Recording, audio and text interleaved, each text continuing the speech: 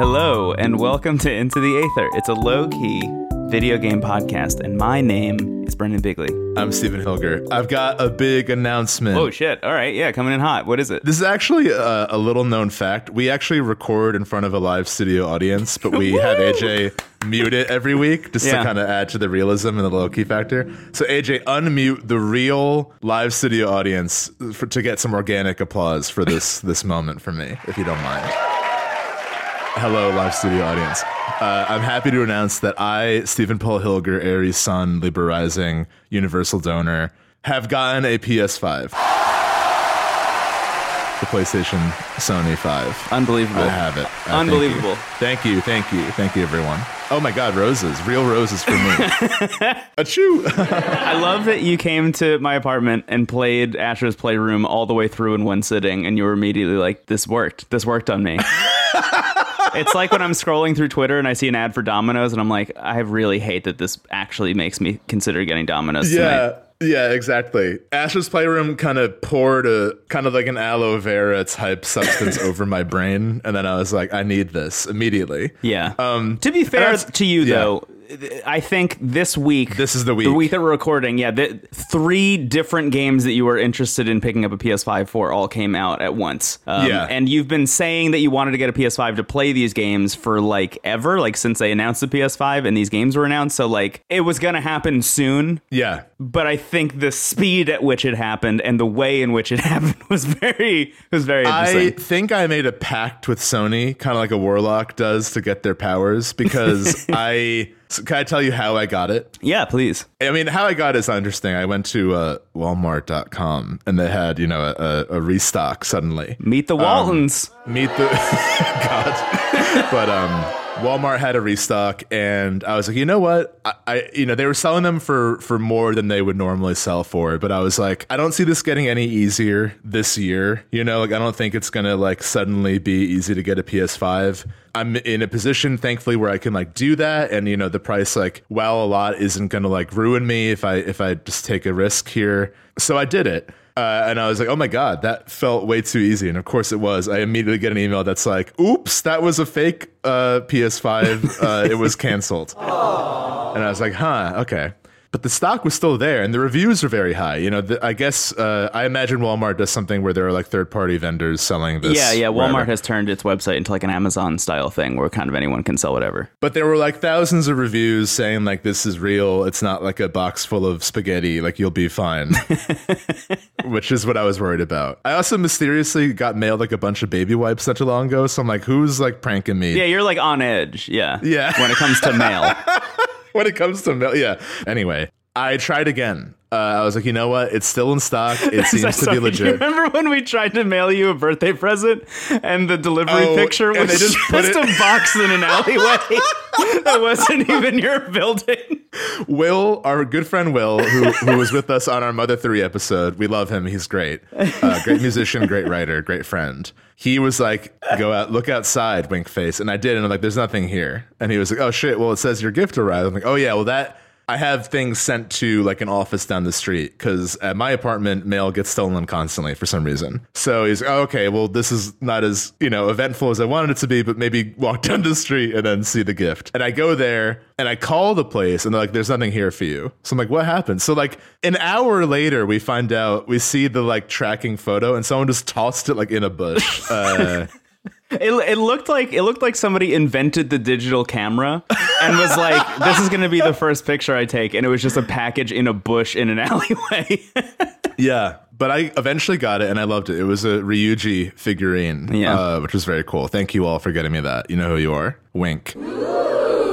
Anyway, that's why I'm on edge with packages. That, in addition to the weird baby wipes that were sent to me, a lot of weird stuff's going on. Mercury in retrograde, the whole deal. So I tried again, and it went through, and I'm like waiting for the email that's like, oops, this is actually Monsanto stock. Sorry, but nothing happened. It was good. And then days later, I noticed the tracking hadn't been updated, and I checked the order details, and the billing address was wrong. the checkout page on Walmart.com is a little bit confusing, and I wasn't able to separate the shipping address from the billing address. So I'm like, okay, let me fix this. Normally, on most sites that aren't Walmart.com, you can edit your billing address before the order has arrived, and it usually will work out. The transaction will process. You'll be good. Walmart.com is like, we're going to take it one step further. If you edit the billing address, you're going to order another PS5. So I suddenly now came to the possession of two PS5s. In a world where everyone is waiting in line to get one, I deal with the devil, have now acquired two at this office that is like 5 blocks down the street from my apartment. So they arrive right before the office closes, like literally minutes before. I run down, I get them, and then I realize that I have to carry these back. So like Death Stranding, Sam Porter Bridges, I have to carry two PS5s back to my apartment. Yeah, I could have called a Lyft, but whatever. I didn't. So I carried them back. I felt the weight of both PS5s. I sold one to a close friend of mine. Very happy it wasn't spaghetti. It's working. He's happy. And I set up mine, and it's great. It's all real. It's a real PS5. It says real PS5 in like Sharpie on the side of it, so you got to trust that. And like you said, all that aside, it's all set up. I transferred everything from my PS4, and it's really cool. I really, really love having one, even though it took a lot from me physically and emotionally and financially. Yeah, so. I'm really glad that it worked out for you. The constant stream of texts from you updating AJ and I on what was going on with the PS5s was like a lot to handle, because I was convinced that it wasn't going to work out for a little while. In what sense? After the first one got canceled, I was like, yeah. Walmart is lying to you. The Waltons are notorious for being horrible. I'm glad it worked out. I'm glad you got a PS5. I'm glad it happened so quickly, and I'm glad it happened this week specifically. Yeah, this week is fucked up for the PS5 in a good way. It really is. Yeah, I mean, look, you and I have spent a great deal of time, I guess me specifically, has spent a great deal of time like dunking on Sony's strategy this generation and the PlayStation 5 like in general. I think it's a great piece of hardware. I just think the strategy of like we're just going to do exactly what we did during the PS4 era again is like not going to work out for them in the long run. It's like a very short-sighted strategy, especially given Microsoft's new announcement of like having like, you called this, having like a sort of Roku-esque device that just has Game Pass on it. Like that is such a great way to have this accessible to everyone. Yeah, and, like, I'm sure it's going to be like $40 or $50. I'm sure it's going to come with like 3 months of Game Pass built into it. It's like you don't even have to like pay for the subscription up front. Like it's going to be the like lowest barrier to entry to play AAA like next generation games. And that just seems like, I don't necessarily think that that's like definitively the future or like, should be, but I just think it's way more accessible financially to like have games be the same kind of streamable service as TV or movies, and then whether or not you want the like high end way to play them or whether or not you just want to play them like on whatever is the most accessible option. Yeah, but that's up to you. That way you don't have to like fork over $400 every 5 years for the new box. Exactly. Like it's like games are just existing and you can play them on a variety of platforms based on what you want from it. Yeah. There was some stuff in there too about like it's going to be available on like browsers, so you could just like open up a browser on your computer and play stuff through xCloud and Game Pass, and like it's going to keep your saves, so like it'll just update your saves wherever you're playing. Like it all just seems like, I don't know, it seems like they're lowering that barrier as low as it could possibly go, which I'm very happy with. You don't have to spend $1,000 and carry them back. Exactly. You don't have to go through the whole shit that you just went through, and then on top of that pay $70 for each and every game, which is that's the Sony model right now. It's like $500 up front, $70 per video game. It's just like wild to me. That said, the stuff that's out on the PS5 like as of this week was finally like, I think that there's enough of a library where like if you really, really want it, like now is probably a good time to try and pick one up. Also, just to be clear, we're recording this in the middle of E3 weekend, so like it's going to be really difficult to get a PS5 after this, especially after like whatever announcements come for the PS5. Sony doesn't have an event that we know of yet. I'm sure it'll come later in the summer, but like I'm sure when that happens, it's going to be much more difficult to get a PS5. So like if you're interested in getting one this year, I would look like now. I would look like around now specifically. That's kind of what my logic was. That's why I did the weird farce that I did. Yeah. But anyway, this week was fucked up. Ratchet and Clank Rift Apart came out. The Yuffie chapter, FF7 Intermission, Edition, that is a part of FF7 Remake Intergrade, came out. So that was a free PS5 update for the PS4 version. And then for $20, there's a like DLC chapter that's all about Yuffie that we'll talk about at the end of the episode. I have finished it, so it'll be spoiler free, but I can talk about the whole experience. That's great. I'm excited to hear more about it because I spent a lot more time playing Ratchet and Clank than anything else. I want to be very clear. I bought like 6 to 8 video games in the past like week, and there's just so much. Like we're just not going to be able to talk about all of it. Yeah, this there's week. some stuff that we planned on talking about last week when we were in person, but we were short on time. So yeah, there's a lot. Like the next few weeks for us, we'll be recording the patron only episode that's all about E3 and Summer Games Fest. There's also our season 4 premiere, which is about the Game Boy Advance, which we revealed last week. And then I think that those are the 2 immediate things, but then we have the bonus at the end of the month. So like we will probably bring up all the stuff we like planned on doing in the weeks ahead. Yeah. So, you'll get like a little bit of chill in between like big events, which will be fun. Honestly, and I look later today, at least the time of this recording, is the Microsoft and Bethesda conference as well. Right, yeah. Which I'm like convinced there's going to be something huge on Game Pass. Like that's dropping the big today. wild card. Yeah, that because I'm pretty confident Nintendo's will be good. Like I have an optimistic feeling about I feel the same Nintendo. It's a long presentation, and like we don't really know anything. I mean, I know that there are like big rumors, but like Nintendo hasn't really released a lot this year other than like the plans for the Pokemon games. Right. So I imagine there will be something of interest there. Yesterday was like wildly like nauseating, I want to say. Yeah. It was just, we'll get into stuff. Yeah, we'll talk about it in the bonus episode. You know us, we're not ones to be like jaded or cynical, but like I get that way watching E3. Like I can only watch so many people say like in this game you can level up before I like turn into cicada skin.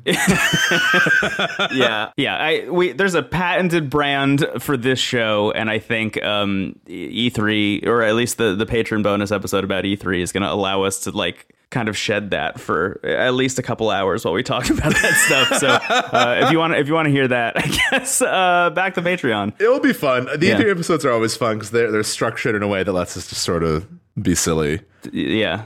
Shit. There's some cool stuff, but I think Summer Games Fest was great though. I had a great time with Summer that Games event, Fest to be was honest. great. I actually, I enjoyed it a lot. I mean, they looked at with like the announcements of Elden Ring and other things. Yeah. So Jeff's stuff gets better every year. He gets better at hosting and like putting on those events every year. The Game Awards get better every year, and Summer Games Fest is the second year, like is better than it was last year already. Definitely better than it was last year. Yeah. Anyway, you want to talk about Ratchet and Clank? Yeah, man. I am 67% of the way through that game at this point.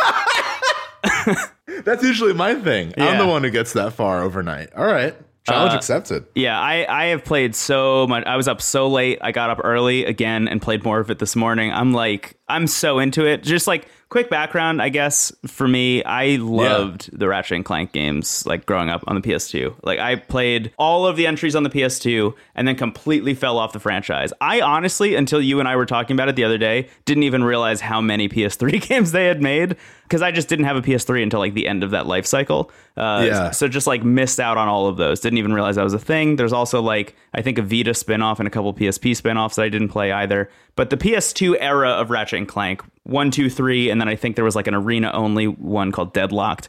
That stuff I like loved, like 100% complete, like every one of those games. And then went back and played the remake for the PlayStation 4 and loved that as well. So like this was like probably my most anticipated game for the PS5, if I'm being totally honest. In this first year of the PS5, this is the game that I was most looking forward to. This is the reason I wanted to get one in the first place. And it rips. It's so good. It is like, there will be people at the end of the year who will say that this is the best game of the year, and that is like the most valid opinion. It is like so good. It is beyond my expectations of what I had hoped. Even. Yeah, I get my experience is quicker, which again is a first for me. Because usually I'm like, it all started when I was 7 and I fell into a hole. But bats everywhere. Bats. Then I found a copy of Final Fantasy IX, Anyway, Ratchet and Clank was actually a series I somehow missed. Which is weird because it's so up my alley. Like, I love the kind of more like cartoony Sony franchises. Yeah. Like, I loved Crash back in the day. Never got into Jak and Daxter, but I always admired Ratchet and Clank from afar because it was the game that all my friends had. So I feel like whenever I was over their house, I would watch them play it. So technically, this is my first Ratchet and Clank game, but I have like Wild. a passing acquaintance knowledge of the series. Were you a Sly Cooper fan? Just out of curiosity while we're going down that rabbit hole. Again, from afar. I don't know what it was. I just missed a lot of I think it's because like I had, growing up at my dad's house, we had PlayStation. And at my mom's house, we had Nintendo. And like, I just associated those kind of games with the Nintendo. So like, okay, that's the Nintendo house. And at Sony house, we're going to have like Resident Evil and Final Fantasy. Wow. You know, it's the Very more different mature. vibes. The mature house. Yeah, totally. Not that I'm not qualifying Sony or my parents. This is getting strange. But anyway, this is my first Ratchet and Clank game. And yeah, so I'll say this about Ratchet and Clank Rift Apart. Like, the phrase that I think sums up my thoughts the most, which sounds corny, but it really is like unbelievable. That's like what I keep thinking as I play it. I don't think since Mario 64 and Wii Sports and arguably Astro's Playroom, has there been a game that is like so, you know, in a launch of a system, you know, I'm counting this in the relative launch window of the PS5 because like it's still early on. Yeah, Sony considers this a launch window still. Right. There are games that come out for a system that like really, really showcase what that system is capable of. And not only that, but also like what the future of games could look like and feel like. Yeah. Mario 64, the first 3D Mario, one of the first 3D platformers, like that game opening with that like camera shot and the idea that you can go in any direction. Given I was 7 when that came out, but that was like a huge deal. It was a dimensional improvement. Yeah. And even though that game, you know, hasn't held up as well as other Mario games, like it's still miraculous that they got it so right the first time. Totally. And that they so heavily built that game around the idea that like you are in an open 3D environment. You are now parkouring in this environment over just running left to right. Huge deal, and still is. Wii Sports, you know, not quite as impactful, but like for a system that was all about motion controls, that's still like one of the best games for using motion controls. Absolutely. You know, it really showcased what you could do, both kind of for better and for worse. It's like, okay, tennis works great. Boxing is a nightmare. Like, we now know what we can do with the Wii. Thank you, Wii Sports. I still play the shit out of boxing because it was hilarious, but you know, tennis was the one, and bowling probably. And now with Ratchet and Clank, you know, we mentioned when we talked about Astro's Playroom last week that like there are moments of Astro's Playroom where you can tell that like, oh, this is what that game is going to feel like. You know, you get a bow and immediately it's like, this is going to be Horizon Zero Dawn. You get like the Gatling gun that shoots like, I don't know, like almost like tennis balls. And it's like, this is what Ratchet and Clank will feel like. The trigger kind of like gives you feedback and like vibrates as they go out. Yeah. What's really incredible about Ratchet and Clank is that like the game itself, for those who don't know, is a third-person shooter action platformer, and the series is known for having weapons that are like very goofy. So, you know, it's not just like shotgun, pistol, whatever. Like, you'll have weapons that are just throwing like a mushroom named Mr. Fungi that like talks at enemies to distract them. Yeah. You'll have other ones that are like, I actually don't even want to spoil them because they're so fun to discover. But like they're very creative and very like playful in their interpretation of what weapons can be, which I think keeps the game at like a very kind of PG rating. Totally. Yeah. But what's really cool is like all the weapons are designed in a way where like the triggers have a lot of feedback, and it's like weapons will do different things sometimes if you're like pressing on the trigger versus pulling it all the way down, which when you hear that, it sounds like it's going to be tricky and you're going to mess up and like do things by accident, but it's so well done. Like, it's such a new concept to me that has become second nature like immediately. So like it turns both of the triggers into like essentially 2 buttons instead of just one. So it kind of feels like you have 3 triggers now. And just the idea of like, okay, like the big shotgun, if I like tap it, I shoot once. If I hold it all the way down, I shoot twice. Like, I can imagine a lot of shooters are going to take this and just run with it. Like, yeah, absolutely. There's so much potential with just that idea. So mechanically, the game is amazing. And I mean, even though I didn't have the same history with this franchise, I remember at the first PS5 event where they just showcased like that the PS5 was a thing and what games are coming out for it.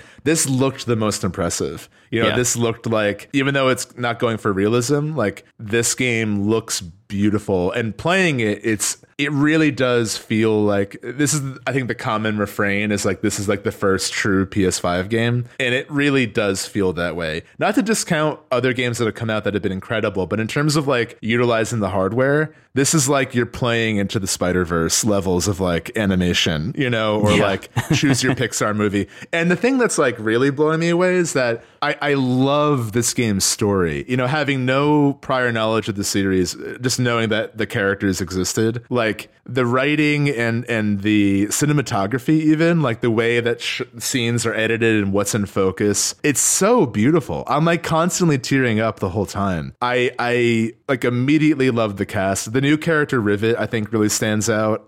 She's like just immediately great, and her, you know, I won't spoil the story, but basically it involves the cast getting thrown into another dimension where the villain always wins, and it opens with all the characters kind of examining their role in the universe. You know, Ratchet and Clank are like, are we has-beens? Like, we're going to this celebration for us saving the world, but we haven't saved the world since the PS3, and like even then no one played. Like, very self-aware in a way that doesn't feel like annoying, but like they're recognizing like the state of the series and actually internalizing that as characters, which I think makes it feel authentic. And the villain, who's incredible, Dr. Nefarious, he is like just frustrated at losing. Like, there's a part where he's like, do you think you can just show up and never give up and I'll lose? And they're like, yeah, actually that's actually what happens every time. Yeah. So the fact that they go to a dimension where he always wins, and by results of that, I didn't even make this connection until I read the compendium about all the characters, which shows how much I'm enjoying the story. But with Rivet, you know, she's the dimensional parallel to Ratchet.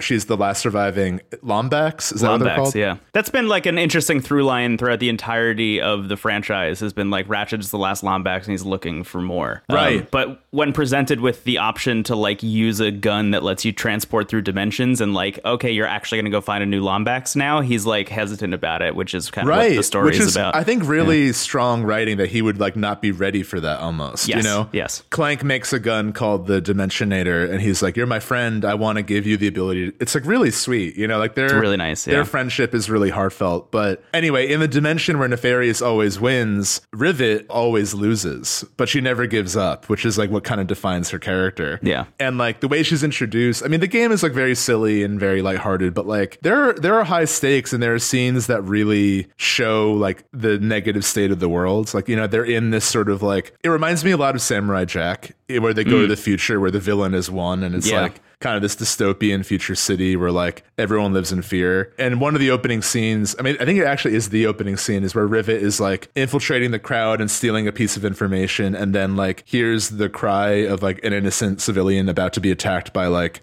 evil the police. Dr. Nefarious robots, they're essentially cops. Right. And Rivet like stops what she's doing to save her and like gives her like, here, take my helmet, you'll get to where you need. And the person's like, what? Like, thank you. And I read that as that's why she always loses, because she's so selfless and like she will fail the mission to help someone else.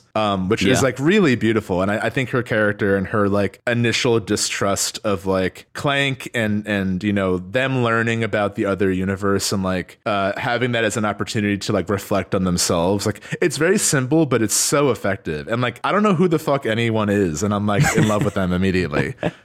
Also fucked up my life that the same voice actor who's Ratchet played Titus, which you can kind of hear once you know that. Yeah. He does a great job. And Commander Shepard, FemShep, is Rivet. Yeah. I mean, she's an incredible voice actor. I mean, Jennifer Hale, I believe. She does a great job. And I don't know, man. I just like am so smitten by the plot. And on top of that, there are really fun side quests to do. Like, once you get like a little bit into the plot, there's like a little bit of a loosening of like, I guess, sort of the linear structure of the game, where you can go to other planets via Rivet's ship and like do certain things. Like, as soon as I met the weird like minion aliens that sound like they're from Fargo, I'm like, I'm going to spend as much time with them as possible. And, like, they're like, hey, find the Zerp stones. You know, if I didn't have to work, I'd be finding the Zerp stones myself. And like, I've been just collecting Zerp stones for like hours. And they keep saying like, if you get all the Zerp stones, you can get another prize. And they keep making the prize like cooler and cooler. I'm like, I'm stuck here. You got got me. Yeah, this is the quintessential Ratchet and Clank experience. What you're describing here is like, Yeah. Essentially the way these games have always worked is like there's some kind of opening inciting event plot wise, and then immediately it sends Ratchet and Clank out to all these different planets, and each planet has like a mainline story mission to do that will allow you to unlock the next planet. Alternatively, there are like 5 or 6 different like side quests and like collectathon missions that all act completely differently. It's never the same thing, really. So like this instance that you're describing, it's like literally one of the first planets that you go to, and there's like a sad dragon that needs to eat Zerp stones, and they just give you all of these methods to go find these Zerp stones, which essentially is like, I'm gonna ride a dragon, I'm gonna ride this like weird bug that's kind of just like a car, essentially, and go find all these things in like this like weird kind of swamp. And that is like just one of, you know, the 10 planets that you're going to go check out. Each planet has that much kind of loose explorability, has its own version of a collectathon. I just did one that involved like me going around and finding all of these like these shrines. I don't want to say what they do because I think you'll like it story wise, but you have to go and find all of these shrines, and the shrines can only be accessed if you defeat all the enemies around them. So like you have these arena battles like 15 times in a row, and this is just like a side thing. Like, you don't need to do it, but you know, why not? And kind of a similar situation where you get like really fun unlocks as you continue to do it. But like some of the shrines are like on the back of robots that like fly around, so you need to like kind of zip around and try and catch up with them. Like just really, really smart shit that will prevent you from progressing the story because you're just so interested in whatever it is. Like even if you're not a Zerp Stones guy, you might be a Shrines guy on the next planet. Right. You know? There's also like a gladiator arena that I found really fun. Like I spent a lot of time in. It's so like they have found every corner, like any opportunity where the game could have just been like a cutscene or like a quick moment. They're like, how do we make this as fun as possible? Yes. You know, for lack of a better phrase, like there's a moment where Ratchet gets like a device that like hacks into a computer. And rather than just like having that play out in 10 seconds, you play as the little robot, like navigating the, you know, inner circuits of this thing. They have a name and a personality. Their name is Glitch. Yeah. They're very cute. And they kind of like, they go around this like internal like computer code and literally shoot viruses with a gun. And it is so fun. It's amazing. And she's like kind of insecure in her role in it and like commenting on what she thinks about Ratchet. But when Ratchet's talking to her, she's just emoji faces. Yeah. It's just beautiful. I mean, I think that with this show, you know, our goal is to celebrate games we love. And like, I'm just so like on top of that, we're not beholden to the release schedule, as we always say, but like, it's really exciting to be able to like share our joy and our time with this game, like as it comes out, because it feels like a really big deal. Like, I feel like this is going to be kind of a landmark game for a while and is so the reason to get a PS5. Like, this is something that I think anybody could enjoy. Like, it's very kid friendly, but it's like not dumbed down either story wise. Like, it's got a really heartfelt cast. Like it's great. I just love it. There's no interesting take really. It's just like a great time. And another thing too that I hope is true, and I hate that I had to qualify that because I'd rather just be able to believe it. But there have been a number of people who worked on the game that have kind of seemingly unprompted been like, this game involved no crunch at all. Like, and I really I trust that, you know, and I trust that is possible, you know, more than whether or not that was the case with this game. I do believe that should be the case, that you can make a great game like this and not ruin people's lives. Right. But honestly, the reason I'd like to believe it is because there's just so much like joy in this game. It's one of those things where you could tell people who worked on it had a blast making it. Like, there's so much life in this game that like every corner of it is like someone was proud to work on that part of it. Yeah. And that's what the other ones have felt like too. I mean, even going as far back, I think, as the first one, if I'm not mistaken, there's always been a hidden section of the game called the Insomniac Museum, where if you like glitch through a level and like do some stuff, you end up in this place that is literally just like all of the character models,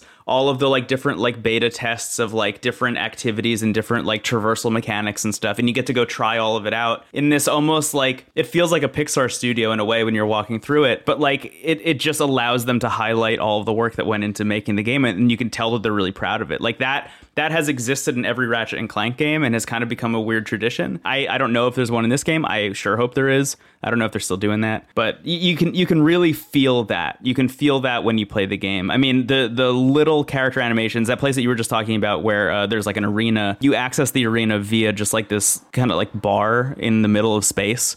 And I just spent like, I don't know, 20 minutes like walking around, just like looking at the character animations of all the different aliens, like hanging out and having conversations in this bar. It was so nice. It was so interesting to just like sit there and look and see like each of these models has been like handcrafted by a person to interact with this other alien model. The amount of love in like every square foot of this game is like really apparent. And as you get further into the game, it just like kind of becomes more and more shocking what they're able to pull off. I'm like pretty far into the game, as I mentioned at this point. I've seen a lot of the planets, and they all kind of they all kind of like hop around almost different genres in a way. You know, it's always the same gameplay, but like they'll unlock a certain ability. So like there's one that's like open world adjacent, and you get these boots that are like rocket boots essentially that allow you to like very, very, very quickly like cover a lot of ground. That's like really great. There's another planet that I just did that like almost felt like Alien Isolation Metroid adjacent, you know, and it kind of felt like a love letter to that. There's another one that I don't want to say too much about that involves like hitting these crystals that allow you to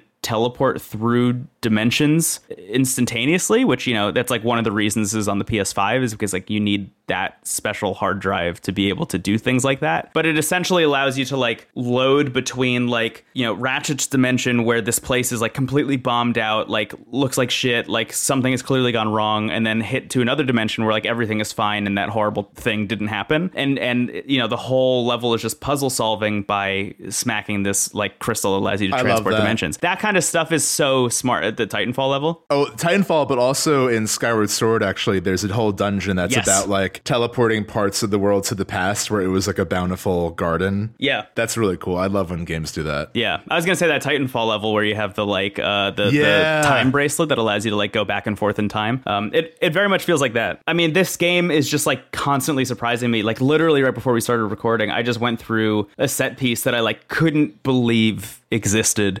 and that just keeps happening over and over and over again. As you said right at the top, like the best way to describe this game is unbelievable. Like it really is everything that I wanted it to be. It maintains everything I loved about those original Ratchet and Clank games on the PS2, but it's clearly like so far ahead of its time in terms of like even just the fidelity of stuff on screen or just the amount of stuff on screen. Which honestly, like if I was to have one gripe about this whole game, is that sometimes there's so much stuff on screen that my eyes just like can't process it. Yeah. Every once in a while I have a moment where I like lose track of what's happening because like there's bolts flying all over the place. I have a gun that throws out like 6 or 7 like little minion robots. I threw out Mr. Fun Guy who's also shooting like 15 different enemies, and there's like a Shadow the Colossus level Titan in the back like shooting an eye beam at me or something. Like sometimes there's just so much stuff happening that it's like hard to parse. But outside of that, it just ends up being impressive. Yeah. And that's I think the thing that I'm going to walk away with this or from this game like really feeling is just like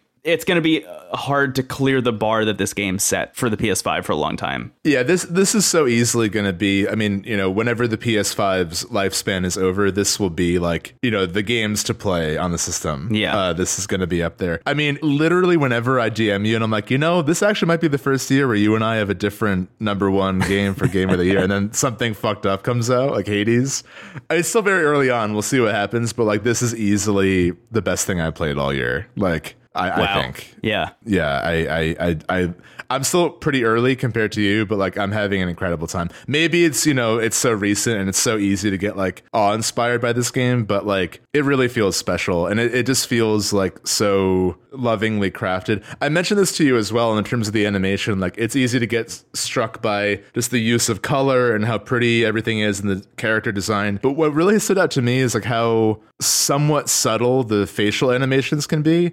Specifically with Rivet and Ratchet, like they, you know, I think in a lot of Disney and DreamWorks stuff, and this isn't bad. This is just part of the style. I think whenever a character makes a face, it like moves with their whole body. Like, you know, if they like raise an eyebrow, they also raise their hand, and like everything is like it's like a marionette almost, which is very cool, and it's why like people like that style of stuff. But in Ratchet and Clank, the faces they make are like very not human in an uncanny valley way, but just like the size or the unsure smiles, or like when they're like there's a scene where Rivet is talking to Clank in a bar, and the dialogue that's between the two about like them slowly trusting each other more, and like her kind of like tough front mixed with her kind of being vulnerable for the first time, like that's all in her face, and it's very subtle, despite how cartoony everything is. I'm like shocked at how they're able to do that so well. Yeah. I love it. I am so in love with this game. I find it inspiring. And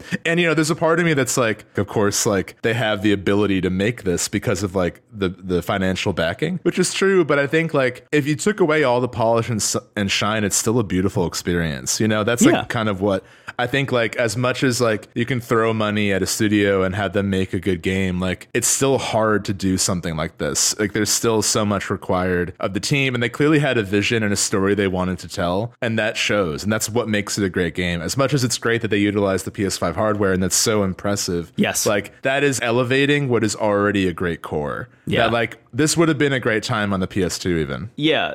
I totally agree. The fidelity of this game, the ability to jump through rifts, instantaneously with the power of the PS5's solid state hard drive and whatever. Like that's not the thing that makes this game good. Like it really does come down to like just an incredible cast. And I really am like holding my tongue because I don't want to say anything else about the cast just in general, because I think you're going to like fall even more in love as time goes on. I'm sure. Yeah. But like the cast and the mechanics, which have worked since the PS2, like the way that this game is structured in terms of like hopping from planet to planet, having a main path, having a bunch of side quests, the way the weapons work where they're all just like absolute nonsense and they all level up independently and allow you to like upgrade them all independently, and they do different things as you level them up. All really great. The fact that there's like 18 different versions of collectibles that you can get. There's like spy bots, which I don't want to give away what they do because it's amazing. There are gold bolts, which have been there since like the first game, which are just, like hidden all over the, like really, really hidden all over the place. And everyone that you get unlocks like a different, like old school, like PS1 level, like cheat, like big head mode or whatever. And then there's other, I mean, there's so much like that. I even found that there's like another collectible that isn't even tracked. That's just like these like green teddy bears that you can go pick up. And I don't even think you get anything for getting them. They just exist. I just find one. Yeah. Yeah. They're just like, there's just another thing that you can go get, like there is so much depth to this outside of just like, oh yeah, it's pretty, right. That like it kind of becomes a no-brainer. Like if you have a PS5, like this is the game to get. It is a bummer, I think, that this game isn't one of the ones that's also going to be on the PS4 at any point.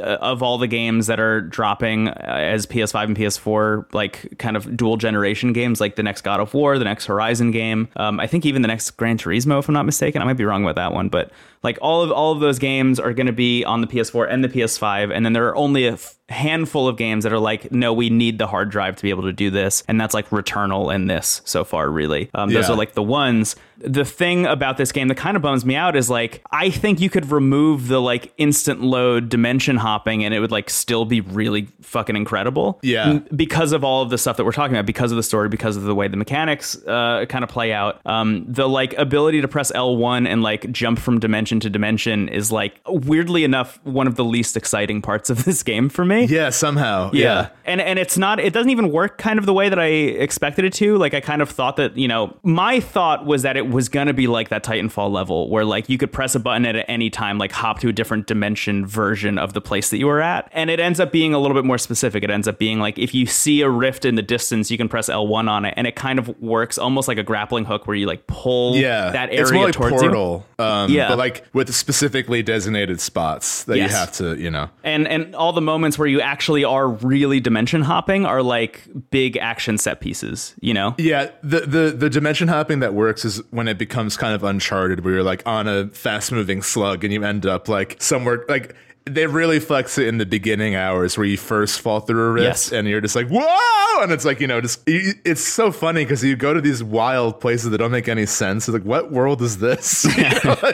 But it's so much fun. I agree. I wish this was more available because like it's so immediately like this is an easy recommendation for anyone, even if you're not into shooters, because it's so like Banjo-Kazooie almost that like it's not. I don't even see this as a shooter, honestly. Yeah. Right. What I love too is is like we mentioned how wild the weapons are. Even though they're like very silly, they all have a very thoughtful purpose. So like Mr. Fungi, who we brought up, like he's a decoy. He'll shoot at the enemy and like is shooting beams from his mouth, but like he's there to distract the enemy. So like as soon as you get over like the humor of each of the weapons, you know exactly how they're used like strategically. So you're like, okay, I'm gonna throw Mr. Fungi over here, dash, use this. And it's like I think what really helps too is that until you've upgraded them highly, every weapon only has so much ammo, so you're like constantly switching and really trying to utilize, like, even when you have more, like you still will run into that, like especially during the boss fights. Like the one weapon I have, like once they reach level 5, which is independent of you upgrading them, like you can upgrade like how far the bullets go and how much damage it does, how much ammo, you know, basic stuff. They also just level up the more you use it, and once they reach level 5 they transform, which I didn't expect, which was so cool. So that has only happened to me with the pistol, and now it just shoots everywhere, which is so good. So it's like easily my best weapon. But even then, like I've upgraded it, it's level 5, but I still like I can use it to take out like maybe a quarter of the boss's health, and then I have to switch. So like they never lose that frantic feeling of like I have to use my full arsenal to take on these threats. And often you'll be like left without ammo, and then you have to like navigate somewhere, especially in the survival mode, like arena things. So you'll be like, okay, there's an ammo box over there. And that's where the rifts are a little bit more useful, because they're like, okay, that's the fastest way to get off this part over the lava. But I agree, like in the more open areas, I'm not like, oh, cool, a rift. I think the best thing about the dimensions are really just like the framing device of the story, to be honest. Right. Exactly. Yeah. And and there's a part of me that's like, I think there was a way to make this game that didn't involve like needing to use that super high speed hard drive, you know? That would have allowed people to play it on the PS4. But like, I'm glad it's there now that I'm playing it, you know? Totally. I think the one thing though that does make the game great that wouldn't be able to be on the PS4 is the feedback on the controller. Like, you wouldn't, like, it's the design of the weapons are so baked into that idea that you actually wouldn't be able to do it. But I agree. I mean, I think it boils down to I just wish the PS5 was cheaper and more available, which will happen eventually. So like, if you don't need to play it this year, I'm sure like this time next year you could probably get it more easily. And I'm sure there's going to be like a PS5 Slim eventually. Like they do that every generation. I have a lot of friends who actually got a PS4 Pro like now, and they're able to get like everything for nothing, which is honestly, if you're willing to wait, that's probably the move, because that way you can like spend a fraction of what you would and have everything at your disposal. Like that's a great idea. That's what I did with the PS3 era. I got a PS3 Slim like a couple months before the PS4 came out, and just like picked up every PS3 game that I missed, except for the Ratchet and Clank games that I didn't know existed until this week. You didn't get Secret Agent Clank on the PSP? No, I did not, unfortunately.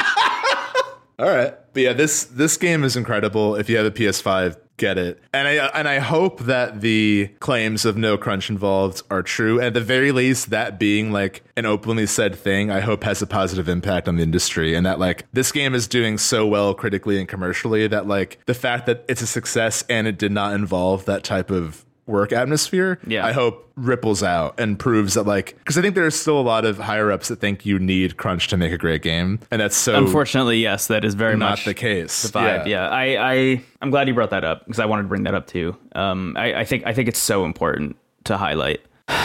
It's using everything that a AAA game would, and it still was created ethically. And people were like pumped to work on it, seemingly. Which, like, again, like, okay, is that like a sponsored lie? But I don't think so. I think it's authentic based on how authentic the game feels. Yeah, you know, how much love was put into it. So yeah, I would hope so. Insomniac, man, they're good. They're good. I mean, I think you can also see, like, again, I haven't played a lot of the older Ratchet Clank games, but what they've learned narratively in Spider-Man, you can see that kind of storytelling style in Ratchet and Clank. Yeah. You know, these really purposeful scenes between characters, and then like this sort of like yelling dialogue over the action, which is very video gamey, but it works so well in both the worlds of Ratchet and Clank and Spider-Man. Absolutely. Oh yeah, totally. Yeah. Like swinging around, being like, "I'll be right there, Mom," you know, like on the phone or whatever. Right. Yeah, there's a lot of that in this game. There's also a lot of the, like, you didn't get this far in the new God of War, but one of the big things that everybody like loved, especially from like a game developer standpoint, just like following people on Twitter who were talking a lot about it when this game came out, there's this like storytelling thing that happens in God of War, where like as you're traversing from location to location, like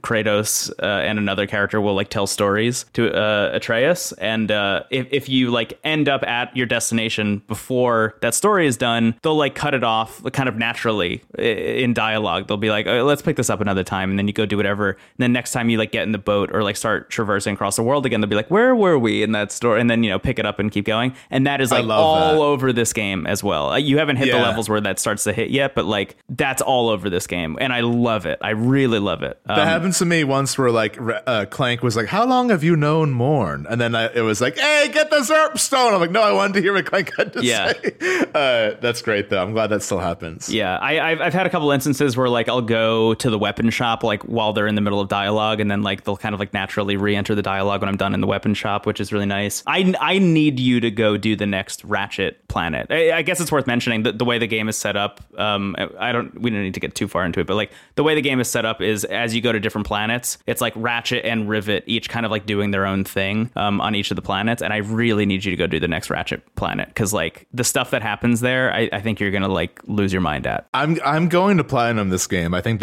I've decided that. Like, I really I have yet to really, I don't often get taken by this desire to like do everything in a game. Mm-hmm. It really, like Ghost of Tsushima came close. Like I was like, I'm going to do everything in this game. I love like just being here. I love the environment. And then I got to the second part of the island. And I'm like, I'm good. I don't have this much time. When the game quintupled in size. Yeah. But Ratchet and Clank, like it's a pretty, like that's the other thing too. Like I think the whole game is like 15 to 20 hours, you know, like if you like stick to the plot. Yeah. So it's like a really nice, and that's something we talk about a lot, especially like doing a video game podcast. I think I'm hoping for more AAA games like this, where like, especially from AAA, where it's like, okay, you have a bigger budget, you have like more resources to make like a flashier game. Why not have it be like as concise and purposeful as possible? Yeah. You know, I don't need like a gray landscape that stretches out for like the actual state size of Wisconsin. That's not interesting to me. Right. I'd much rather have a smaller but more colorful worlds to spend time in that like feels like it mattered, and that will feel bigger. You know, I think that this game, yes. Like, if you look at the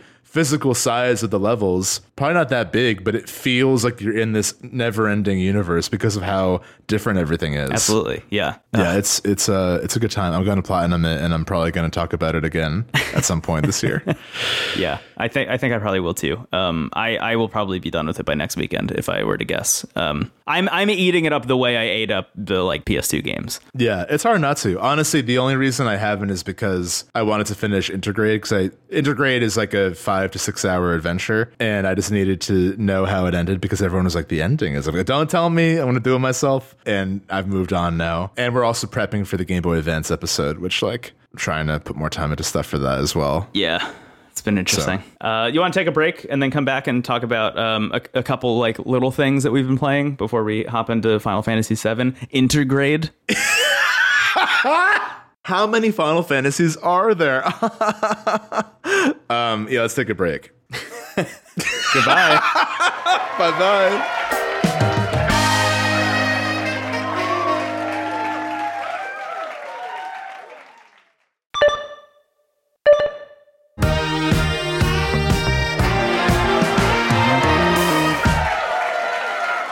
Steven. Hi. We're back. I'm on my second cold brew iced coffee. Thank you. Oh, nice. It's very much cold brew season. Although you're a cold brew year-round guy. I am, but it is summer, and it's definitely more enjoyable in the summer. I've noticed. Yeah, I very much used to be that guy, like in the dead of winter, like commuting to work, who would like have a cold brew, and then eventually, like enough people dunked on me for it that I was like, I'll switch to regular coffee. Don't let them sway you. Live your truth. The only time I was like, fine, I'll get hot coffee was 2 winters ago when it was like actually -40, and like Lake Michigan like looked like Antarctica. I'm like, okay, point taken. I'll get hot coffee. I'll get a latte. Damn. Yeah. I went to the place down the street, narrowly avoided frostbite, and I got some hot coffee. Wow, good for you. It's good. Thank you. Anyway, you want to talk about video games? Yeah. There's a bunch of stuff that I picked up recently, like a whole bunch. And I, like I alluded to earlier, we're not going to be able to talk about all of it, but like I guess just quick like rundown of some stuff that like released recently that I'm like very excited about. Griftlands. Launched in 1.0 out of early access, is on the Nintendo Switch, which I've been playing. You were actually at my house when we were playing it together for the first time. Yeah, it's a lot of fun. We'll definitely talk about that soon. Yeah, I really want to talk about that game. Me too. It's very good. Umurangi Generation, which was like maybe one of my most anticipated games of the year. It came out last year, but it launched on Switch last week or 2 weeks ago at this point. Also, just very good on Switch. If you're interested in that game at all, definitely go check it out. You'll have a good time. And what was the other one? Chicory, which was a game that I didn't really know anything about. I just knew that FinG was making it, and I had seen some screenshots and some GIFs here and there on Twitter, but had no idea what it was about. And then it dropped during the Wholesome. I think it was the Wholesome Direct. It might have been a different one, or I don't know. It was during one of the many, many, many live streamed events that have happened in the past couple of days, where they were like, "It's out now. It's on PS4, PS5." And also on PC and Mac. So I picked it up for Mac just because I like FinG. I like the stuff that they work on. And also the reviews came out and it's like 9s and 10s across the board, pretty much. Yeah. GOTY level kind of reviews from what I read. So very interested in checking that out. But the other game that I was really stoked about that got announced and released on the same day, and I just don't want it to get lost in the E3 hype, so I wanted to bring it up on this week before we're not even talking about recent stuff for a little bit, is the new game by Inkle called Overboard for the Switch. It might be out for other platforms. I'm not really sure, but I'm playing it on Switch at the moment. Inkle, for those of you who don't know, just known for making really great kind of narrative branching path, choose your own adventure kind of stuff. Really, really made a name for themselves with their first game for mobile, which was called 80 Days. Oh, yeah. Same artist, too, right? Who did both games? Yeah, I think so, probably. I think, same team, whatever. Right. Yeah. But that game was an adaptation of Around the World in 80 Days. Essentially, you are the assistant to the person who is trying to go around the world in 80 days. And of course, you're the actual one who is going to make it happen. The other person is just the one giving interviews in newspapers and whatever. And you're actually going around and making the deals behind the table and in alleyways and shit to actually get around the world. It's an incredible game. I've played it many, many times. I played it a bunch on iOS. I played it a bunch again when it re-released on PC and Mac. It's so good. And if you haven't played 80 Days, I highly recommend it. So they announced a new game called Overboard and then released it the same day. And the pitch for it immediately struck me. I was all about it. Because I knew, look, I liked 80 Days. I haven't played any of the other stuff, but I knew that Inkle was just kind of bound to make another hit eventually, because you can't make a game like 80 Days and not nail it again at some point. Sure. Yeah. So the pitch for Overboard is you are a woman on a kind of cruise liner adjacent thing. It's just kind of more of a boat. It's not really a cruise liner, but it's it's a boat, and it is transporting a bunch of rich people essentially from England to the US.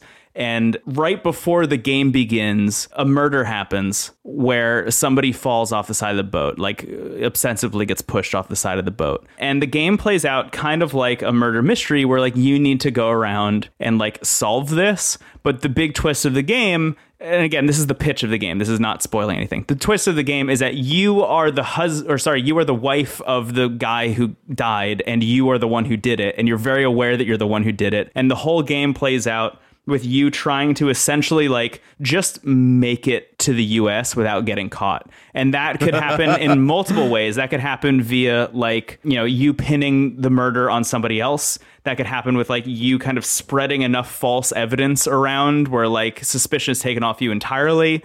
There are a lot of ways to go about accomplishing this goal, but it is very difficult and requires you kind of mapping out your relationships with everybody on the boat. I'm not going to get too far into this game because it's a little spoiler adjacent to even kind of talk about how some of it works. But the top level is when you play the game, the hours in the day, it's going to take 1 day for you to reach the United States. The hours in the day start to tick by. And as the hours go by, everybody who's on the boat kind of has their own path that they kind of keep to and their own things that they do, which will change depending on how you interact with them. But, for the most part, they kind of have a set path that they make their way through. Kind of like Majora's Mask almost. They have a determined schedule. Yeah, exactly. And you can go around and interact with all those people and interacting with them in the right way, interacting with objects, interacting with the world in different ways at different times will yield different results. So the game is very much about trying to do that in the way that will prevent you from getting caught. There are a lot of like very interesting reveals that happen along the way that like kind of imply that like maybe your ultimate goal is a little bit more complex than just get away with murder. But that said, the thing that really surprised me, and I think it's worth saying, even though it's spoiler adjacent, but like it's not going to be that shocking if you play the game,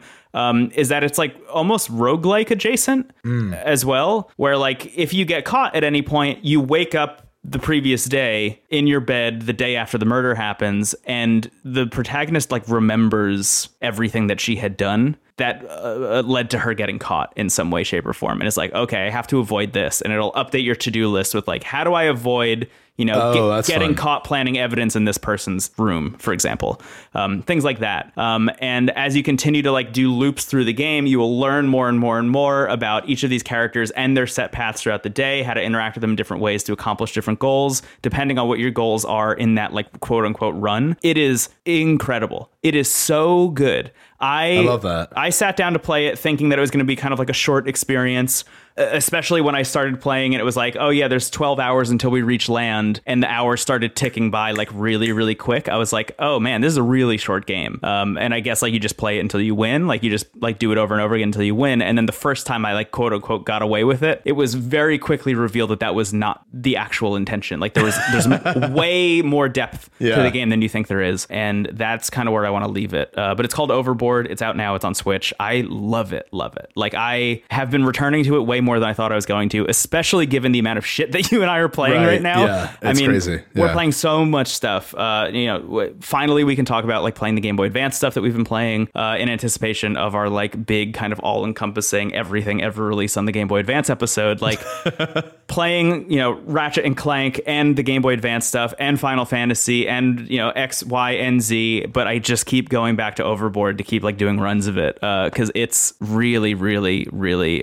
engrossing. So highly recommend checking it out. That's awesome. I'll definitely pick it up. Yeah, that sounds amazing. I'm glad they're doing more stuff. Me too. I've also been playing a lot of stuff. One game I wanted to highlight that was another game I was looking forward to on the PS5, which is also on the PS4. And let me double check. It might be on more stuff too. It's on Windows and PS4 and PS5. So sorry, Xbox fans, you can't play Guilty Gear Strive, which is the latest Guilty Gear game in a long-running fighting series that's like simultaneously kind of overlooked, but also like deeply beloved by fighting game fans. Yeah. It's made by Arc, who I think are probably most well known at this point for making Dragon Ball FighterZ. And as evidenced by that game, they're just like easily the best team at making fighting games at this point. Like they're kind of unrivaled, at least in terms of spectacle. Like they tend to focus on 2D fighters, but they've kind of pushed like how you can make the presentation of a 2D fighter as like three-dimensional visually as possible, and like as like in DBZ, Dragon Ball FighterZ. I do also wish it was just Dragon Ball Fighters, but here we are.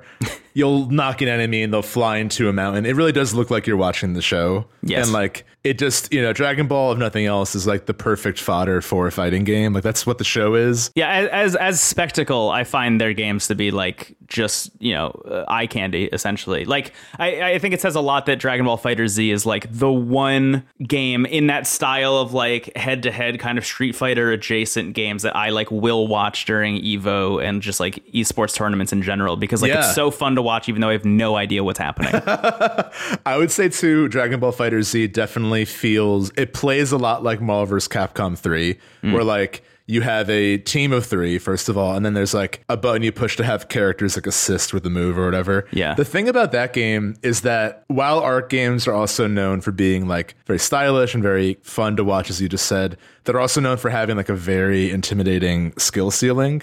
And that can be off-putting to a lot of new players. The thing about Dragon Ball FighterZ, though, is that they were like kind of taking steps towards making it a little bit more accessible. And heavy quotes around all of that, because it's still very intimidating, but like the recent games have had a lot of really helpful like mission modes that are honestly just fun to do on their own, where like they'll be like, okay, here's how to pull off this combo, and like each character will have their own set of missions where like you learn the basics on like what everybody can do, you learn like what these characters can do. I find it really helps to do that, to like one, learn just how much thought was put into this game, and two, to like really get an understanding of like what you want from a character, because there's like the gut feeling of like, oh, I want to play as Majin Buu or whoever, but then it's like, how do they actually actually play and what style do I like. Yeah. And with Dragon Ball Fighter Z2, like there was sort of like universal combos that like every character could do. So it was a little bit more beginner friendly for the first few months. Then everyone got way too good and you couldn't play online anymore.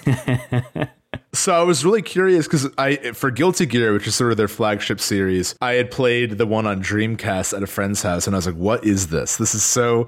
Guilty Gear as a series is so committed to being over the top that like it becomes like full camp, you know? Like it really feels a like... little JoJo's Bizarre Adventure to me. Absolutely, yeah. I mean, the story is like wild. You know, there's a character who's like constantly time traveling against his will. Everyone is named after like 80s musicians, very similar to JoJo. Yeah. That's probably the best thing to compare it to. But it's just so like infectious in its vibe because it's just like whoever makes this game like loves 80s speed metal so much that they've just like created a fictional world around it. Yeah. And I've always really enjoyed them. So I played the one on Dreamcast and then I picked up on a whim Guilty Gear XRD Rev 2 on the PS4 and like really enjoyed it. But like it was a little bit past when like a lot of people were playing it. So the only people who were playing it online were like pros. And I couldn't really casually invite anyone over and be like, do you want to play Guilty Gear XRD Rev 2 with me? So all that to say, I was really excited to see what Strive would be like because they have kind of more eyes on them in a post Dragon Ball Z world. And I was wondering if they were going to make it like even more accessible in some ways to have this be like the entry point for Guilty Gear. And the answer is they did not do that. Oh no. They did in some ways. So there's still the mission tutorial thing. And in general, I found that while it's still a hardcore fighting game for fans of the genre and for fans of Guilty Gear, they have tweaked some things in a way that does make it like a little bit more welcoming, but like still in heavy quotes. What I noticed is like in XRD Rev 2, for example, every possible move could be canceled. Matches could go on for a long time because there's so much room for like give and take. And that's why I liked it. Because I found that even though I love Dragon Ball Fighter Z and I love Marvel vs. Capcom 3, those games tend to be like whoever gets the first hit and can do like infinite combos will win. Like Yes. It's very hard to bounce back. Whereas in Guilty Gear, there's a lot of like cool defensive comebacks. Famously, there's a move in most of the Guilty Gear games called the Roman Cancel, where if you hit 3 of the attack buttons, you'll just cancel whatever you're doing. So that's a great opportunity to like, if I'm rushing in with an attack that's like obviously not going to land, I can kind of retreat from that and try something else. That's great. Yeah. What I also loved, and they don't have this in Strive, which was kind of disappointing, but in XRD Rev 2, if you hit all the buttons at once, your character would like start glowing red and like largely announce like that they're doing something scary. And then if you did 2 quarter turns and circle, they'd perform a one-hit kill attack where there's like a big cinematic thing where, you know, like I played as Melia Rage who fights with her hair, whatever. And her attack is like all her hair like pops out and surrounds them like Piccolo style. And then she just like closes her fist and it all goes in. Yeah. Incredible. Like so much fun. I miss those in this, but I kind of get why they don't have them because like, you know, I don't know. I liked them as sort of like a Deus Ex Machina in a match where like, it's like your last hope if you're like completely losing. I might as well try to get this, you know, very hard to pull off, but like, you know, it's a Hail Mary in some ways. The way matches play in Strive, they're much faster. So there's less abilities to cancel everything. There's less like the skill ceiling feels a little bit more visible, but matches are over quicker. So it's like you have to get in what you want and then it's like done. Nice. And everything feels like heavier and slower in a way that I think it's easier to tell what's happening. So like, you know, the game will largely announce like counter if you do that. And it will also like kind of visually tell you like what a character is doing, which I think is helpful in the sense that like sometimes when you're losing in Guilty Gear XRD Rev 2, you'll be like, I can't even compute what this person is doing. Yeah. It's just like magic to me. But in this game, I think they kind of show what the moves are more that you can more easily learn from losing a match. And I mean, it goes without saying, the animation is like unreal. It's a beautiful game. And it's also on PS4, which is great. So like, I think there's crossplay too. The roster is a little bit smaller than I expected. And they're doing the season pass stuff, which like on one hand is kind of frustrating. Cause I'm like, there are definitely like series staple characters that are not here that I will probably like be forced to pay for. Part of the season pass. Yeah, it's kind of a bummer. There are 15 characters though. So there aren't like, it's not like Street Fighter V came out when it was like just Ken and you had to buy everyone else. Like there's enough here here, and clearly so much thought has gone into every character and how they play. There are a couple new characters that are really fun. There's a vampire samurai who like has like a blood meter that goes down, and he'll like go into like a vampire mode. At the cost of other things. It's really fun, and it plays really well, and I think fans of the series will love it. But my major gripes are I miss the one-hit kill moves, and I wish there were more characters from Go. The game did get delayed, so I wonder if that played into it at all, where they're like, okay, like we just gotta release it now and we'll work it out later. Yeah. The other thing that's kind of weird is the online mode, while great, is so what they normally do is like in XRD and in Dragon Ball Fighter, you have like a sort of like Minecraftian avatar that you can dress up as different characters. Right. So I was always Piccolo with the baseball cap and like the post boy shirt. the post boy outfit, Yeah. exactly, where he goes to learn how to drive. Amazing episode. In this game, it's like a weird 8-bit room where, like, when you want to play online, you go to this weird castle and you have to, like, literally stand in a place and go, like, challenge me with a sword and then wait for someone to, like, walk up to you and say yes. Like an MMO. That's really weird. Yeah. Yeah, and I'm like, clearly they had fun making it, and like, you know, it works, but I'd rather just find a match. Like, do what any other fighting game has done for years and just like, you know, connect me to someone who's around my rank. Yeah. It's just weird that it has to be manual. It feels like a big misstep. It doesn't really change anything. I just like think it will make playing ranked matches a little more awkward. But I've also found that usually at a certain point, most people are playing just like unranked casual matches. So I think that this would be fun to like make a room and just play with friends for like X hours. Totally.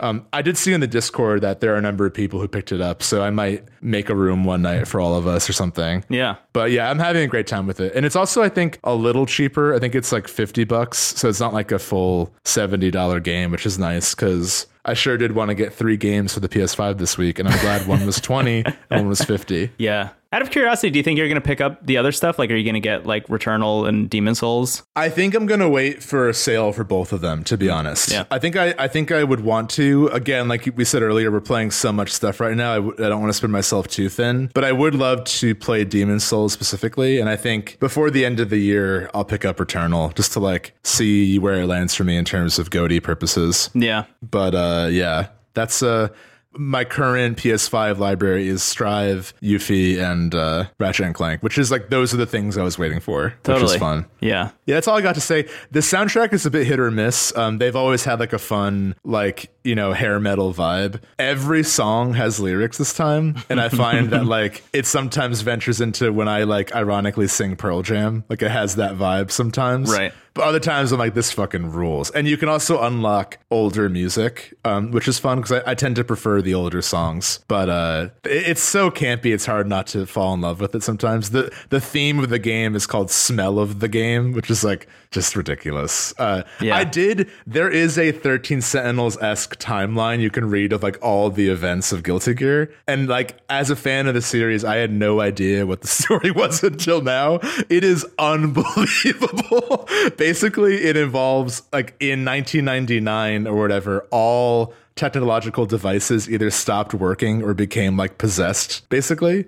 So like technology was just sort of erased, and then in place of that there was a guy, the universal will or something, created magic. It's bizarre, but it's like it's like 13 Sentinels, or once you start reading you're like, okay, I can't know half of this, I gotta know the whole thing. Yeah. There's an assassin's guild that's just to please the appetite of a vampire who doesn't want to kill, but he's like fine drinking the blood of evil people, so he's like hires a bunch of assassins to do his work for him. That's great. There's like a group of like kind of One Piece-esque pirates that are on an airship that are very fun. Then, you know, there's the 2 main characters are Soul Bad Guy and Kai Kisk, and they have like a fun rivalry. Soul Bad Guy? Soul Bad Guy is the name of the main character, and rules. the antagonist is named That Man or something like that. Yeah. Awesome.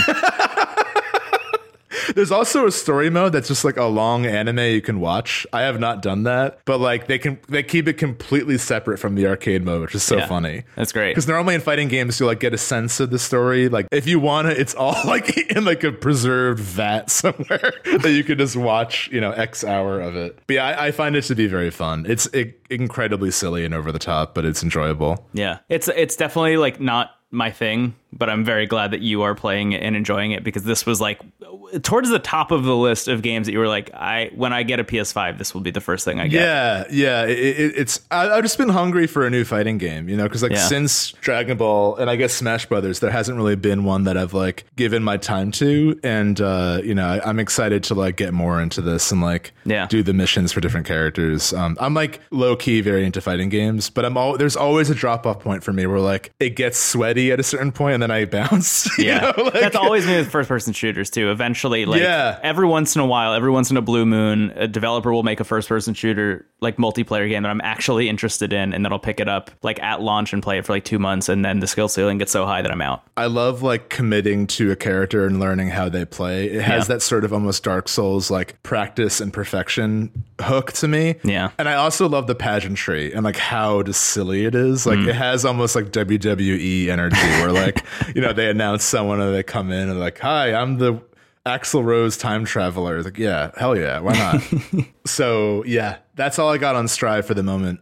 If you are a fan of this series and you're in our Discord, let me know if you want me to like organize something, because I'd love to play with like people I relatively know. Yeah, at the very least, I'd like to see you stream it personally. Oh, that'd be fun. I'd be very interested in you doing like a stream night for that game, just because I want to see it in action. I've been trying to figure out who I want to main, but that's a whole other conversation. Krillin. Oh man, who's the Krillin of Guilty Gear? I'll get back to you on that. That sounds good. Yeah. Do you want to take a break?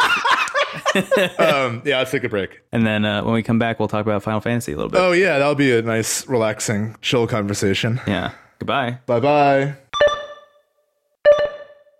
Hello, Steven. Hey, Brendan. Welcome back to the show. What is this? I don't know. I would like to ask you about Final Fantasy VII Intergrade. You sound like a VI in Mass Effect. Featuring Yuffie. Yeah.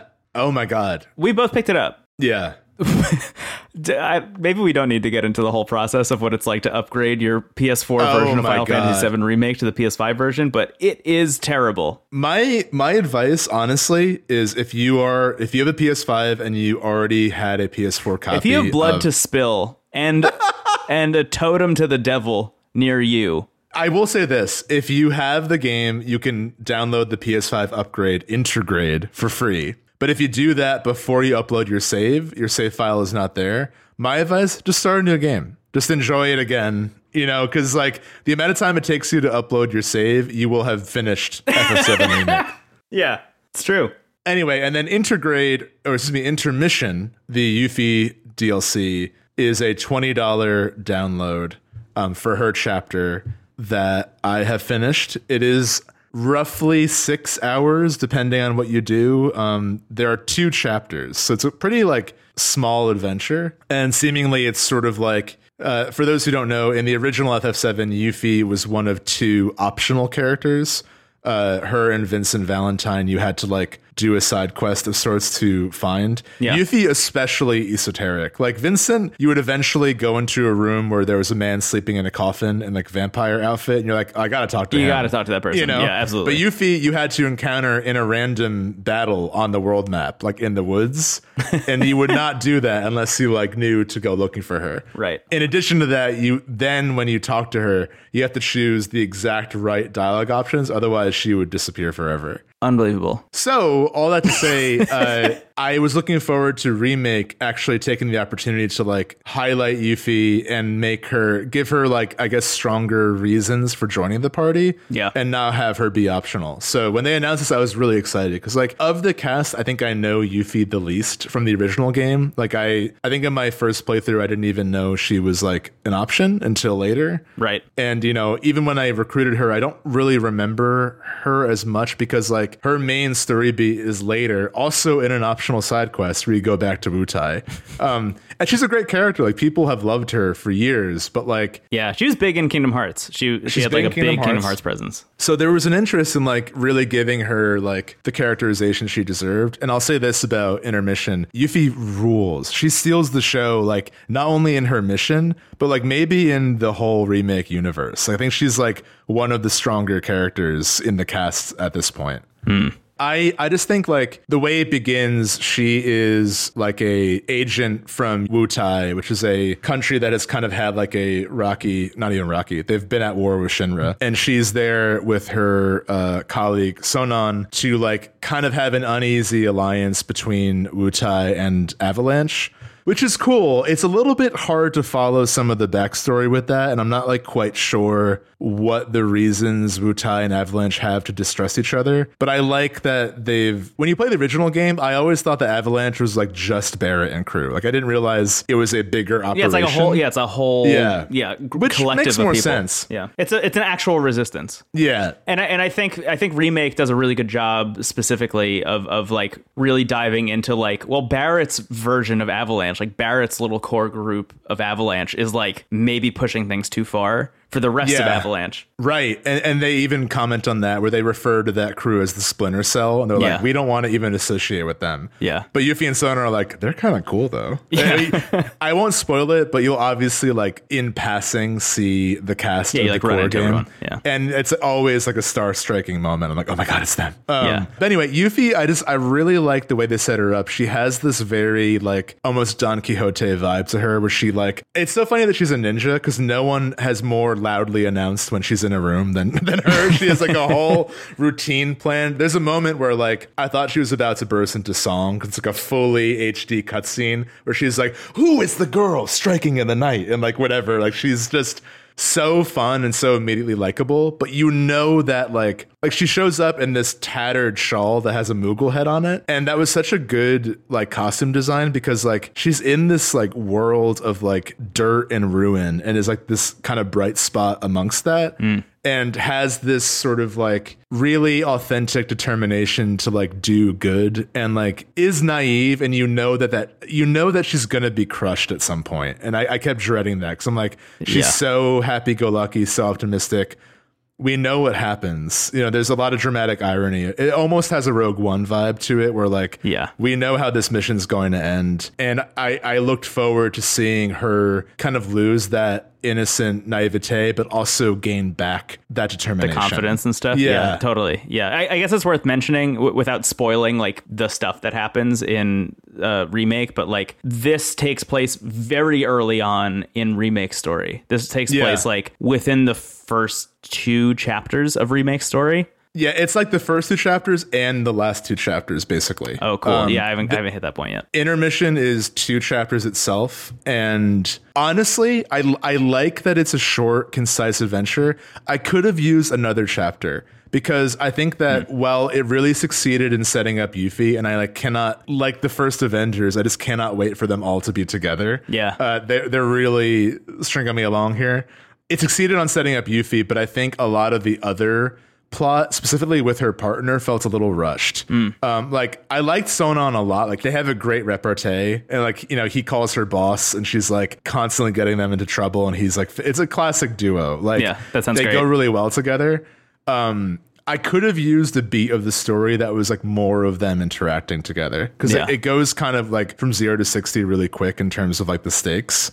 And it's probably a compliment that I wanted more. And on a gameplay level, Yuffie is unreal. Like she's so fun to play as. Absolutely. Really, really cool. Yeah, she's got this really nice mix of like long range and up close stuff. You can like switch a lot of your elements like on a whim, which is really fun. It feels like they've kind of pushed the combat system that was in Remake like almost as far as it could go with Yuffie specifically, where like she kind of exemplifies the best of like what every character was doing in Remake standard. Yeah. Exactly, yeah, because in Remake, you have Barrett and Aerith as the range characters, and then Tifa and Cloud as the melee. The way she works is when she throws her ninja star, as that, like, you hit triangle again to retrieve it, but while it's being thrown, you can hit square to, like, do magic attacks. Yeah. And you can also change the element of that. So yeah, she's like really good. I'm like almost wondering like, will I ever not have her in my party in the next chapter? Yeah. I'll say this about this whole mission though. It does have similar issues to the core game and that like I think because both games have a lot of pressure to like keep the story relatively linear, the element of side quests are like, here's every side quest all at once and you have to do it all right now or else. Yeah. Or never again. And the side quests are better than they were in Remake, but they're going all out on Fort Condor, which is the Gwent of this world. Yeah. And it's so funny because like you'll run into, you know, the characters who play Fort Condor. I won't spoil because it's like incredible to see like who's really good at Fort Condor. And Fort Condor basically is like in the original game, there was a side quest where you actually went to Fort Condor. It's a real place. And they were like waging a war against Shinra. And the mini game was you would like spend gil to like recruit mercenaries to fight Shinra in this sort of like Age of Empires RTS game. Right. It was fun. It was a fun side quest. I mean, FF7 is like littered with that kind of stuff, and I think Remake has been having a lot of fun interpreting that into the new game. So the way they take Fort Condor, which I think works, is it's like the optional, you know, card game Gwent where you can challenge people to a game of Fort Condor. At first, I thought it was terrible. I was like, this is like not fun. I don't know what I'm doing. I don't know what any of this means. But as the difficulty ramped up, I actually started to enjoy it a lot more. You had thoughts on it that I'd love to hear. Yeah, I guess just worth diving in a little bit deeper. Fort Condor in this universe, in the universe of Final Fantasy VII Intergrade, is like a board game that has kind of like taken Midgar by storm. Like everybody in Midgar is playing it. You kind of described it as like a Final Fantasy VIII situation where like everybody has the playing cards that in the card game that you play in Final Fantasy VIII, like everyone you meet has those cards and everyone is playing it at all times. That is very much what it feels like here, where like around every corner is another person who's trying to challenge you to play Fort Condor. It's like, no, I have a mission, man. Yeah. But the way Fort Condor itself actually works, I was so shocked by as like I started playing it, because it is just Clash Royale, which is like a very popular mobile game, or alternatively one of our favorite games, asterisk, which is Gears Pop, the Funko Pop mobile game that was like centered around Gears of War that made us laugh until we cried during our very first episode of this podcast. That is exactly how Fort Condor plays. And I used to play a shitload of Clash Royale and a little bit of Gears Pop because like I had to for the show. But because I've played so much of those games, jumping into Fort Condor was like, oh my God, I know exactly what I'm doing. I know exactly what the right strategies are. Like it was so easy for me to immediately like get a handle on it and like love it. The reason I haven't played that much of Intermission so far is like all I'm doing is challenging everybody to Fort Condor at all times. And I have not progressed the story. Literally past the moment when like I did the intro, you're in, Sector 7, and then they're like, okay, here's all the side quests, but here's where the main mission is, and all the side quests are playing Fort Condor against people, and that's all I've been doing. So I haven't progressed the story literally past the intro. But that's also what you have to do, because otherwise you can't play Fort Condor again. Right. Which is another issue with these games. But I loved it. I mean, without spoiling, when you finish it, there's like a ton of post-credits scenes that kind of hint at where part 2 will be going, which is very exciting. And it's just a joy. I mean, again, I think Yuffie is a great character. I think this is like a really great way to portray her character and to like give her more meaning. There are a number of ways to interpret how she will be joining the main cast, and I'm really excited to see how that plays out. So like intermission accomplished for this game setting up Yuffie. The other thing too is that like FF7 Remake had great music already, but like this chapter is stunning. Like the music in this game, like the remix of Yuffie's theme as the battle theme is incredible. At the end of chapter 1, there's sort of like a chase sequence happening that's like just like Cowboy Bebop jazz. Like it's unbelievably good. You know, there are a lot of genres at play with the soundtrack in this chapter specifically. It's great. It's weird that Sonon, similar deal to like every other character you play, he has the ATB meter, he has his own moves, you can equip him with weapons and materia, but you can't play as him. But what you can do is once you both have your ATB meter filled up, you can do moves together called synergies, nice. Where like he'll grab Yuffie and like throw her around and she'll like land on an enemy, which is just Chrono Trigger. So I'm like really hoping that in part 2, the cast has synergies together. Yeah, you know, like that'd be fun. I don't know, like choose your character and make a move together. It would be great. It was already amazing that they allowed you to play as every character in Remake. I was already like really surprised by that, and I was wondering if they were going to continue that, especially like like with the more esoteric characters like Red 13, like, okay, how is Red 13 going to control? Like what does that move set look like? How does that feel? It's almost like, bear with me. It's almost like a Marvel's Avengers kind of like problem that you have to solve, right? Is like, how do you make each of these characters feel completely unique, but still play within the same world in a way that makes sense and can carry over from one to the other? They all have to feel like you would expect them to feel. It's a really difficult problem to solve. And I could see this kind of being the way that they like skirt around that going forward, you know? True. But I think Yuffie will definitely. I think at least the human characters. I mean, yeah, they already built Yuffie out, so obviously Yeah. she's going to still be playable. But I mean, like, is Sonon going to carry over into the next thing? Is Red 13, is he going to be playable in Yeah. part 2? You know, like, or are they just going to Kate say, Sith. like, right, is Kate Sith going to be playable in part 2? Or is it going to be like, no, Cloud has like synergy moves with Kate Sith, you know? That could be fun, yeah. Because that would also let you use more characters at once. Like if it's like, okay, you have your Totally. party of 3 and Red 13 or Kate Sith. Right, yeah, you can pick like an adjunct. I'm playing Three Houses, obviously. Yeah. This is based on nothing other than my own predictions. This is not a spoiler, but I have a feeling that the release order now that they've done part 1 Yuffie chapter, you know, and part 2 seemingly on the horizon. I think between part 2 and 3 will be the Vincent chapter, and because he's the other optional character, Yeah. so I imagine he'll get like his own weird mission that introduces the character kind of more strongly, and then he joins. Yeah. Because that's another character where like I think everyone who played Remake who had played the original is like, how are they going to do Vincent? The dude has guns and he can turn into Frankenstein. Like, Yeah. I'm so excited to see it because they've really embraced the like wackiness of the original. Yeah. So I imagine he will still have all those like demon transformations. Yeah, I will never forget. I don't want to say too much about it, but I will never forget the moment when Kate Sith shows up in Remake. Yeah. Was the most like out of left field, what the fuck am I looking at moment for me, who like hadn't played through all of the originals. So like I Right. had no connection or understanding of Kate Sith's deal.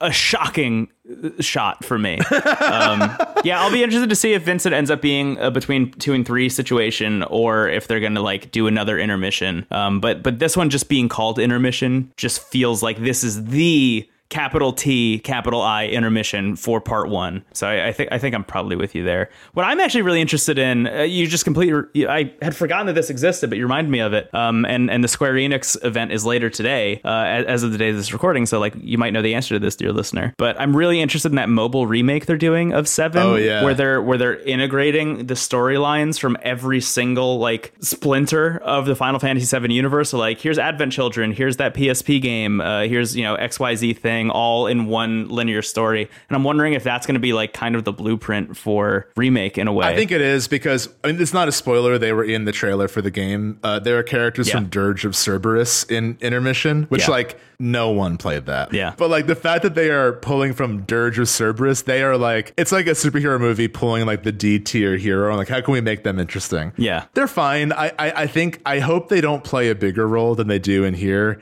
I think in the Remake world, all the villains are more threats than characters. I think you're there for like the genuine relationships between the heroes, and like Sephiroth and Shinra are all just there to put that at stake. Yeah. Because Shinra are so cartoonishly evil, you know? I mean, Scarlet has a big role in this, and she's always like, you know, like, Yeah. it's Great so vibe. camp. But I think what makes it feel real are like the heroes' like genuine reaction to like horrific moments. And I'm just so excited. I'm really, really like antsy and a little bit trepidatious, but mostly excited for part 2. They did such a good job in part 1, though, that I have a lot of faith in like this project. Yeah, I'm As kind long of as they have an end goal, you know, I think that they'll be fine. Yeah, I'm a little bit. I think I'm a little bit less optimistic about like part 2 and onwards, because like it feels like such a tightrope walk to make part 1 work as well as it did. Like it almost feels like capturing lightning in a bottle multiple times. It could be difficult. They definitely built a bedrock for like succeeding in part 2, but also without saying too much, where part 1 ends and the direction that part 1 goes, like kind of opens the door for like some Kingdom Hearts nonsense, which is what makes me nervous from like a narrative perspective. Yeah, but I also agree. like revisiting, especially this week, I revisited part 1 because of the Intergrade release. I just wanted to see it like with all the graphic settings like turned all the way up on the PS5. But just like revisiting that game, I think as the years go on, I am going to love this game more and more and more and more. Like I had a feeling while I was playing through it again this week, like I think I feel the way other people do about the original, about Remake specifically. Like, I have such an emotional attachment to this world and these characters and the way it plays. And I've played through that story twice now. This is the third time I'm playing. Like, I love this game so much. That's how I felt playing Intermission as well. Because I think my first time playing the remake, I kept being like, oh, that's from the original game, or that's from the original game. And now I'm like, oh my God, it's like this game's interpretation of Biggs, Wedge, and Jesse. Like, I remember the moments in Remake specifically, which I think a lot of people referred to this as an adaptation of the original, which I think is such a good way to put it, because this is like its own universe. But I agree. I think the pitfall is like they stem too far away from what people actually like and go more into like, oh, this is a reality in which dreams are actually nightmares. Like, I don't need that. I just want my friends to hang out with each other and to like fight Sephiroth. That's all I need. Yeah. Thank you. Yeah. Anyway, I'm glad you liked Intermission. It was a lot of fun, and I think like Yuffie being added this way is so meaningful. It was great. I had a wonderful time. Yeah. You want to wrap up? Yeah, I think it's time to wrap up. It's time to say goodbye. Next week will be our big season 4 premiere, which is wild that it's already here. Next week. Yeah. So that will be all about the Game Boy Advance. We're really excited to do that, and that will launch season 4. We are also going to be recording our like E3 wrap up Patreon episode. Same deal with the Patreon. If backing it at all puts you in financial strain, do not. But backing it allows us to do more. We're going to commit ourselves to doing a monthly patron-only episode that will range in a variety of topics. So please send us all feedback about that. It's a very new venture for us. So like, we appreciate any thoughts or critiques or whatever you have to offer. But it just made sense given what's all happening this month that like an E3 news wrap up just felt like, different enough from the show's general formula that it could be a Patreon episode. Yeah. I think, we generally like to cover that kind of stuff in the summer. But this year it just kind of got away from us, and we actually didn't have plans to do it at all because of the Game Boy bonus and stuff like that. Right. So this is just kind of our way of like snaking that back into the plan. Yeah. So yeah, I'm excited about that. For those of you who are patrons and are wondering how to get access to that episode, check your Patreon inbox soon, or like your email inbox. You should be receiving a link to the feed. I haven't set it up yet as of this recording, but I started working on it today, so that'll be around there. The plan at the moment, and I've been kind of like waffling back and forth on how I wanted to do this, is that the patron feed will only be patron bonus episodes. It won't be like this feed plus patron bonus episodes. So if that's like supremely annoying to have 2 feeds that you're subscribed to, I guess let me know. But I thought it was like an easy way where like if somebody backs a Patreon later, they can just go through the library of bonus stuff very easily. That's a great idea. But either way, let us know for sure. It'll have different branding. It'll look cool. You'll be like, oh man, I love having this in my inbox. I love having this in my inbox. Thank God I got email. I love an email. Yeah. Brendan, you're very good at what you do, so I'm sure it's going to look beautiful. I tried. Anyway. I was about to do the Zelda thank you, but thank you. Yeah, that one. Yeah. I probably could do that. I just don't have the gumption, It's all about gumption. It is all about gumption. I think you have unbridled gumption. Let's see. Ooh, I unlocked Bridled Gumption. Yeah. It costs 3 mana. And okay, Into the Cast Online has all our links, baby. If you want to review us on Apple Podcasts, you can do that. I've seen a couple new reviews. Thank you so much for your kind words. Yeah. That's basically it. We've got our bonus at the end of the month. That will be a link to the past. It's exciting. And that's all I got. I mean, there's a very busy month for us, but in a fun way. So I look forward to sharing this with all of you. Yeah, cool. Thank you all so much for listening. My name is Brendan Bigley. You can find me on the internet at Brendan Bigley. I'm Stephen Hilger. You find me at unbridledgumption.org. Squarespace.com/unbridled_gumption. .gump. Anyway. Bye. Bye.